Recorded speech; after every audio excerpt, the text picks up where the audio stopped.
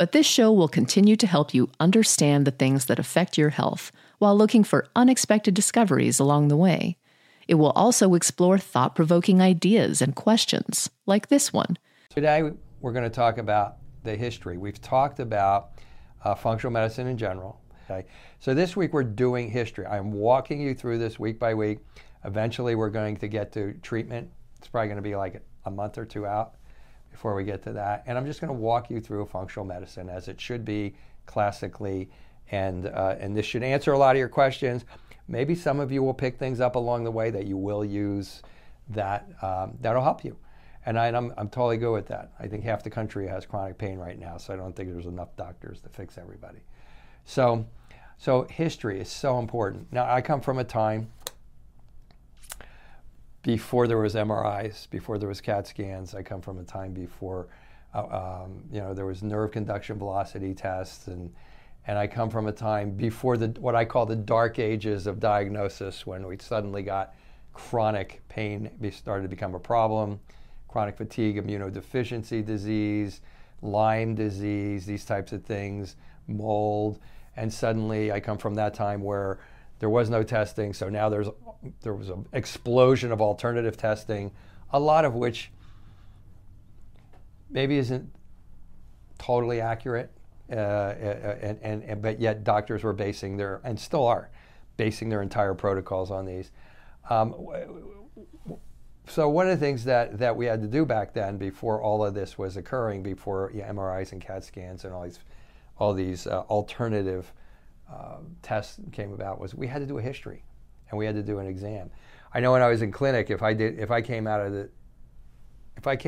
the exam room in less than an hour, my clinic director would tell me to go back in. I must have missed something. That was fairly standard back then. It's not just so much an hour. You need to, for chronic pain conditions, you need to take a good history. And I'm going to go through a history, and I think you're going to see why.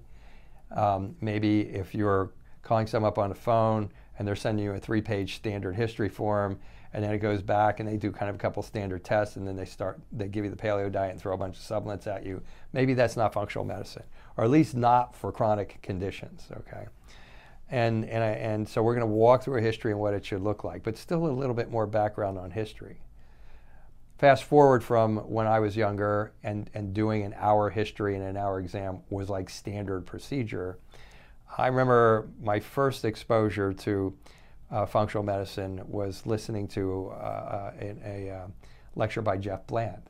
Jeff Bland coined the word functional medicine. I think he taught at Bastyr University for years, and more than that, he was also, I think he still may be involved with creating formulas for supplements. But he was really a big genesis of functional medicine. And he understood that you had to take a history for a chronic condition that started literally from birth. And now we're finding out maybe even before, and I'm not just talking genetics, but like the state of the mom. And so I think they still have, there's a couple of different lines of functional medicine.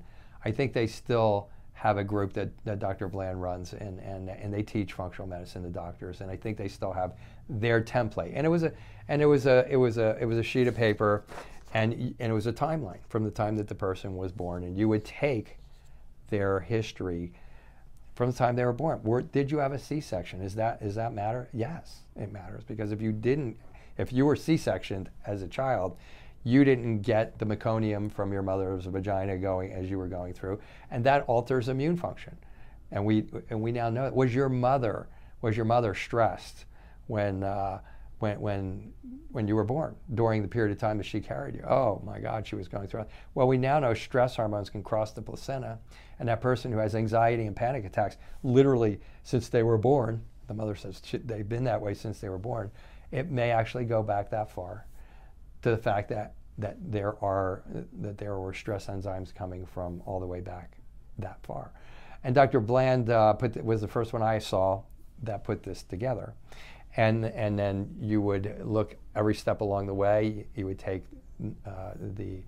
the particularly pertinent information from every step along the way, and you would put it on this template, this chart, and then you would use that to compare to the person's present day symptoms and problems, and you would start to use that to make a diagnosis. I got news for you. I mean, this is the way we used to have to do when I was kids. When we were young doctors, you had to figure it out from an exam and a history, and you had to come up with 3 differential diagnoses that were probably going to be what was wrong with the person, and there was no backup. Well, I mean, we barely had x-rays at that point in time, but we didn't have MRIs, CAT scans, and all the other things I said. And I think we were better diagnosticians. In fact, I'm absolutely certain we were better diagnosticians than today's just divert to the test. Whether it's an alternative test, or whether it's a blood test, or whether it's an MRI or a CAT scan that's telling you you're normal. There's this, you walk in, it's 8 minutes, it's 10 minutes, you can't get a good history, you divert to the test, you treat what the test says. That's not the way you do functional medicine. It wasn't the way we used to do standard medicine. So let me kind of use my case. Okay, most of you have watched. I was found out last week how many people watch these things. I was like in shock. So thank you for watching. And I try to bring real content to you. And here's real content. I'll give you my case. Okay. Most of you have watched this. No, I have a lot of these issues. So I'm just going to share this with you. I'm just going to give you the Cliff Notes version. Okay. So basically, I was born to a very stressful mom. That may or may not have had any issues. I do remember being stressed from the time I was a young man. I had my first gut surgery when I was 5 weeks old. And so I had a pyloric stenosis, and I had a gut surgery to open that up. So in other words, food wasn't going through me. Is that important? You had your gut opened up, and now the food's going through you. Well, here's the problem with that. We now know that once you cut somebody's intestines, you probably have a permanent leaky gut. If you're taking a history for a chronic pain patient, knowing if they have a leaky gut and ultimately food sensitivities is very important to know. And knowing that maybe they've had it their whole life is important to know. Fast forward, I'm a very, very nervous young man.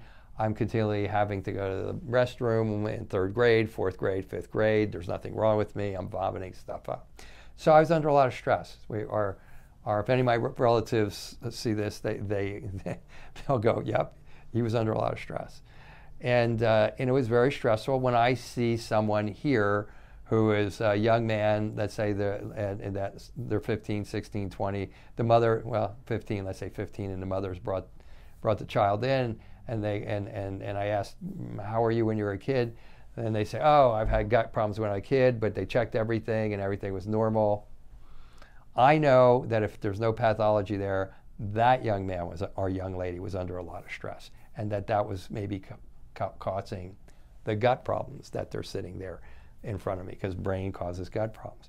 So for me, when I look back, yes, I was stressed. I also had bad bowels at that point in time. My mom was Italian. I lived in a little Italian neighborhood in Trenton, New Jersey, a wonderful place to grow up, just outside of a place called the Berg in Trenton, New Jersey. For those of you from back there, you'll know what I'm talking about. And an Italian neighborhood. So what am I eating? I'm eating pasta. I'm eating bread. I'm eating pizza every Friday night. I had bad bowels my whole life. And in retrospect, when I do my history, it's entirely possible, and I have celiac. I know that now. It's entirely possible I had celiac from that time. That's important for my doctor to know, because it tells me how long the person has had that problem. And it kind of gives me a better idea of how long it's going to take them to get better, or gives me incentive, insightful, I'm sorry, not incentive, it gives me insight on other things relative to their history. Go fast forward a little bit more. I actually had ulcers, in my teen years. Ulcers, they're kind of like, you're stressed. You're stressed, you're stressed, you're stressed, you're stressed. Emotional trauma, we may touch on that a little bit in the history, but emotional trauma is significant in chronic pain. And I'm seeing it now. I'm seeing it everywhere. Now, when we first started talking about emotional traumas, we kind of got a lot of being part of chronic conditions and chronic pain and fibromyalgia and a lot of the gut problems and things like that. And we got a lot of flack. But the data's there, and now I'm starting to see psychologists and psychiatrists doing brain rehab exercises, functional neurologists and and functional psychiatrists using 5-HTP and SAMI and things like that for their post-traumatic stress syndrome, emotionally traumatic patients. So I seem to divert when I say that, but I'm not. This is what you start to initially grab from the history when I say you can make an exam. 21 years old, fast forward 21 years old, I get mononucleosis. Okay, probably from kissing too many girls, right? The kissing disease. So I get really sick. I mean, really sick. I mean, I lose like 35 pounds. And I'm not a big guy to begin with, right? I lose like 35 pounds. I go from like 150 to 123. I'm laying in bed. I've developed strep throat. I can't eat. Sweats, just the whole thing. It was awful. And it lasted for months. And finally I got through it. And then the fatigue from it lasted for over a year. In fact, I was playing sports at that time in college. I missed the whole season because I couldn't even get on a treadmill for like 10 minutes.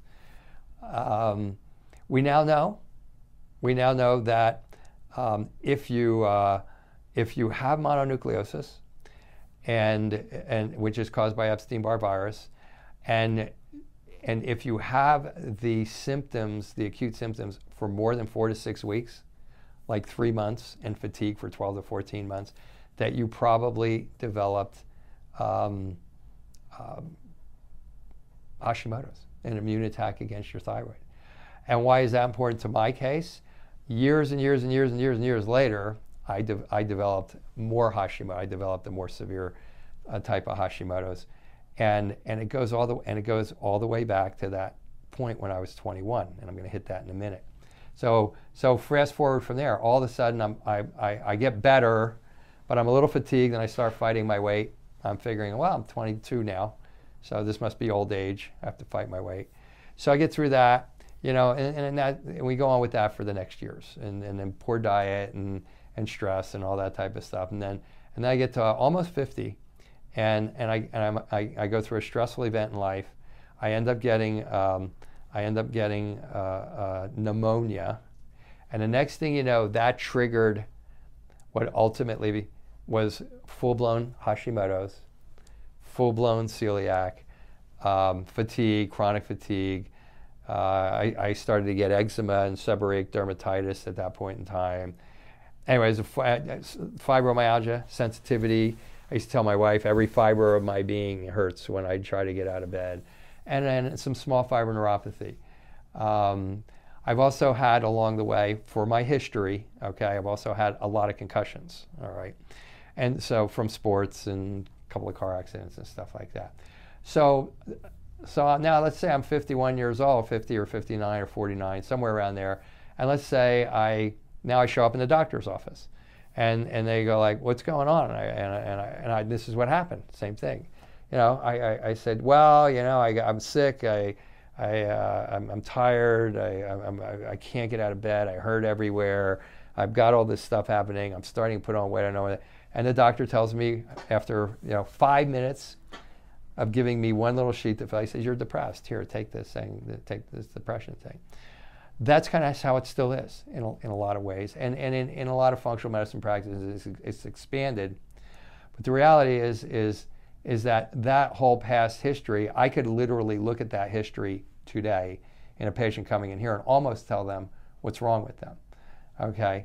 Because my Epstein-Barr virus, that probably was what exploded to cause my particular Hashimoto's, and there's other things that cause it, okay? Probably started back when I was 21. It's probably the reason that I couldn't lose the weight. It's probably the reason that it went up and down, that I had to struggle with it, that I was always more tired than I thought I should be. The ulcers, you go back, you look at the history there. I had ulcers. Clearly, I've had stress my whole life. There was emotional trauma there. That you can look at our videos on PTSD and chronic pain if you want to look those up. And now you can look back and see how that was there. You're going to go all the way back to my birth. And today, if somebody came into me, and I do get these people, and they have anxiety and they have panic attacks, and I've been nervous my whole life, and I throw up before sports events, and no matter what I do, I can't get it under control. Maybe it actually came from their mom. Maybe there's actually stress hormones that cross the placenta.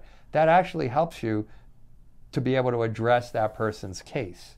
So you take my case, you get up to that point in time, finally, miraculously, I run into, and in my research and stuff, I run into some people who are just starting functional medicine. And that's why when you hear me talk, I say I think it's fair for me to say I was one of the original functional medicine group of doctors, and I was.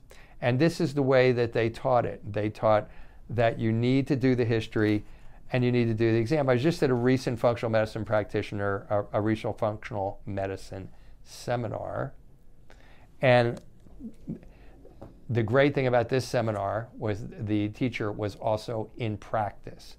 And he indicated to the whole group that was sitting there, and it was maybe 50 people sitting there, that he does an exam that's 3 hours long, and a history and an exam. That's history and exam that's 3 hours long. There was a collective groan from the group, which leads me to believe that a lot of functional medicine practitioners maybe aren't delving into the cases the way that they should be, because I just saw an ad yesterday in one of the papers. Here's my template for functional medicine. You can just do this, and in 20 minutes, you can know what's wrong with the person, and you can get this computer program, and the computer program, you just put the blood panels in there, and the blood panels are going to tell me what supplements to give them. You put them on this diet, and you can treat everything. I can tell you from personal experience, you are looking for trouble treating people that way. And are there some people that are going to get better doing that? Yes. But when you have people coming into your practice and you're a functional medicine practitioner, eventually you start getting some very difficult cases, because patients are now not just starting to go, like people now are not just going to medical doctors before they come to us, but they're going to other alternative practitioners before they come to us. And the things that I'm talking to you about over this year are the things that are missing when that person comes to us and they've been to another functional medicine doctor, okay, who maybe didn't even take a history, maybe just said, oh, you have this, so let me give you these supplements. I practice functional medicine. So for me, the history was extremely important for the doctors that helped me to help understand myself, and to figure out what was wrong with me, and to be able to start dealing with it and get to the point where now I'm 66, I'm here, I'm doing this, and you know, I'm working pretty hard. And that, believe me, when this thing hit me back then, I couldn't work at all. I mean, I was flat down, I was in bed. For the first year, I couldn't get on a treadmill. History had a lot to do with helping them to say, you have gluten sensitivity. We found out later I had celiac. You have a permanent leaky gut. You're probably going to have food sensitivities. We found out I had a leaky gut. And so these are the important things. The elements that should be in a good history. I'm going to walk through. Now, we had like a 55-page history when we started. This was years ago. And the reason for that was, I go back to what I call the dark ages of alternative medicine. There was this period of time where suddenly we have all these chronic pains developing, chronic pain patients developing. This is my 39th, I think it's my 40th year in practice. And so back then, we were treating a different patient population than we're treating now. People are sicker now than they were then. In chiropractic, I'm a chiropractor, and in chiropractic, people don't respond as well to chiropractic today or physical therapy today as they used to, because of all the things that we're talking about, because of autoimmunity, because of chronic emotional trauma, because of leaky guts, because of food sensitivities, environmental factors, which are a little bit overplayed, but still environmental factors can definitely be a player. And so we had to try to figure out how to get people well, and a lot of doctors started using a lot of these alternative tests, and the alternative tests were kind of iffy, but they were the only thing people had. And it started going from, we stopped taking histories again, and we went to, and we started doing almost no exam, and then we went to the alternative tests.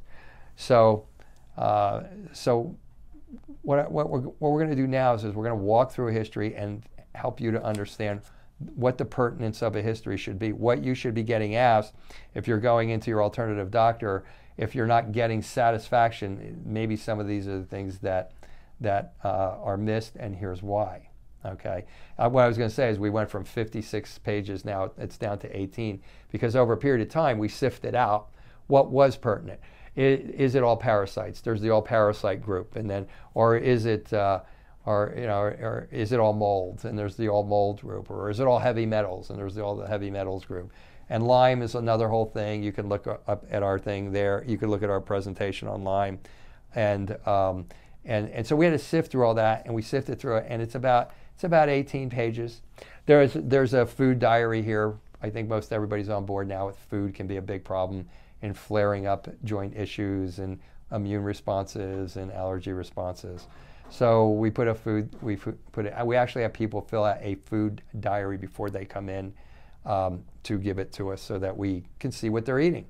And it can tell, okay, if we tell this guy he's got to get off of gluten, this could be a big challenge. And it tells us if it's not. No, this person, or it tells us this person's already off gluten.